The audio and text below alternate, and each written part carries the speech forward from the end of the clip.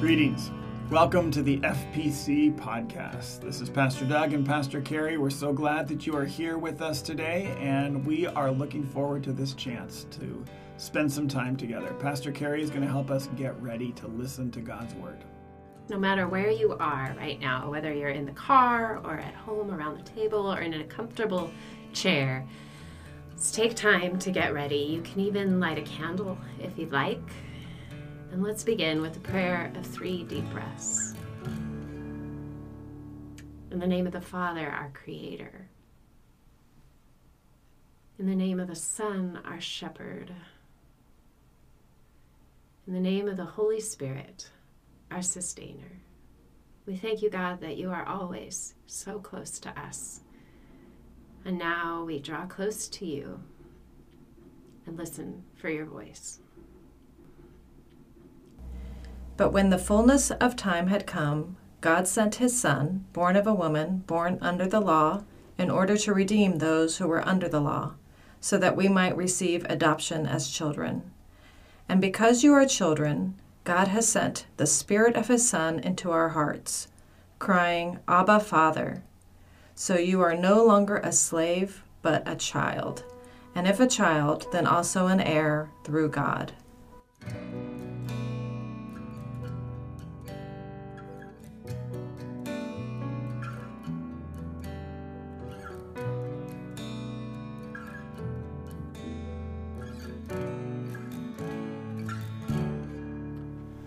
Pastor Doug here with Pastor Carrie, looking at this Galatians text about adoption. Adoption is a huge theme throughout Scripture, and Paul uses it so often, but this sense of adoption. But I wanted us to read this just because the first time we really see adoption in the New Testament is Joseph.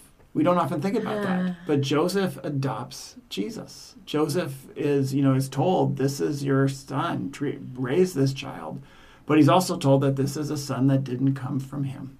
But he willingly and joyfully receives Jesus as adoption. And then it's Jesus, along with the Holy Spirit, that brings this incredible gift that we are adopted as children. All of us are adopted.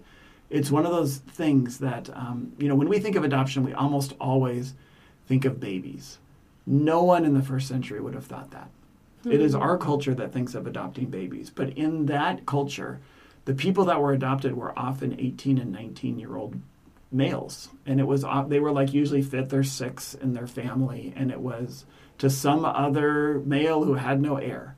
And that male would say, I'd like to take you. You're like way down the list in your family, but I'd like to invite you. And then the person had to say yes 3 times. And you may not often get a chance to see this, but if you ever get a chance to go to an adoption service, it is one of the most beautiful, powerful, life-changing things you will ever watch. And the one that I remember the most was of 5 kids of a family in our church. And each kid... Yes. Yeah. I was there that day, too. It was something to watch each child, one at a time, they had to say yes. They had to answer the questions. They had to say yes. Yes. And they had to agree. And I watched the youngest celebrate with a dance afterwards. Yeah. That part of the Spirit of the Son in our hearts, recognizing the Father. Abba. Yeah, and that's true for all of us. We've all been adopted. We're part of a family. And in that makes Jesus, adopted son of Joseph, our brother. Yes. I don't even get that. I don't even know how you wrap your arms around the beauty and the wonder and the glory, but that we are all part of this incredible family and as adopted children. And this is when I'm going to just jump on my little bully pulpit if I can, because we live in a culture that sometimes will say, they're an adopted child. And the irony is that the law doesn't say that. When a child gets adopted, it is very clear that the law does not look at them as an adopted child. It just looks at them as a child. And the parents don't look at them as adopted child. They look at them as children. And as much as I can tell our culture, once the adoption happens, they're no longer adopted children. Mm-hmm. They're children, period. End of sentence. Parents see it that way. Kids see it that way. And we are all adopted children. Now, adopted children struggle sometimes with their families. They struggle to realize that they're loved. They struggle all just like we all do.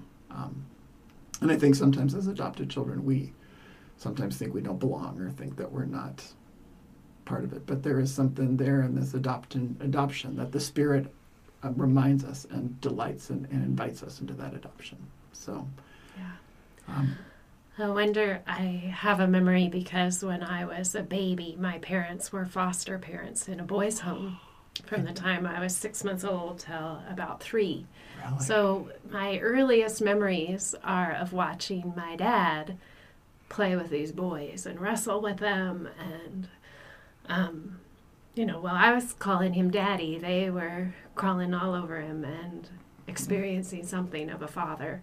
Yeah. And I think being a witness to a father with enough love for all of us who sees us all. Yeah, I love it. I love it. So we've all been invited. And John Calvin says that in Romans, Paul says that the Spirit is the Spirit of adoption. And John Calvin says that is the most important title of the Holy Spirit, Spirit of adoption. Let's listen to Galatians again, focusing on this incredible gift, this incredible invitation we've been given to be adopted children. And let's just listen for where the Spirit is speaking that adoption into your heart. And we'll give you some time to reflect on the passage. But when the fullness of time had come, God sent his Son, born of a woman, born under the law, in order to redeem those who were under the law, so that we might receive adoption as children. And because you are children, God has sent the Spirit of his Son into our hearts, crying, Abba, Father. So you are no longer a slave, but a child. And if a child, then also an heir through God.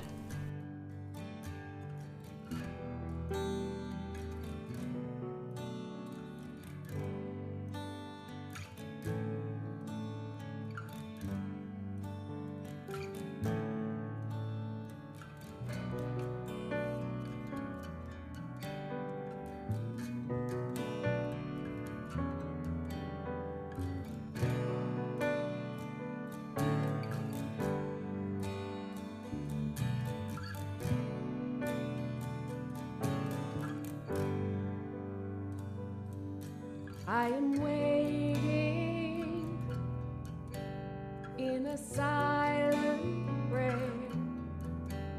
I am frightened by the road I bear in a world as cold as snow. Must I walk this path alone? Be with me now. Be with me now.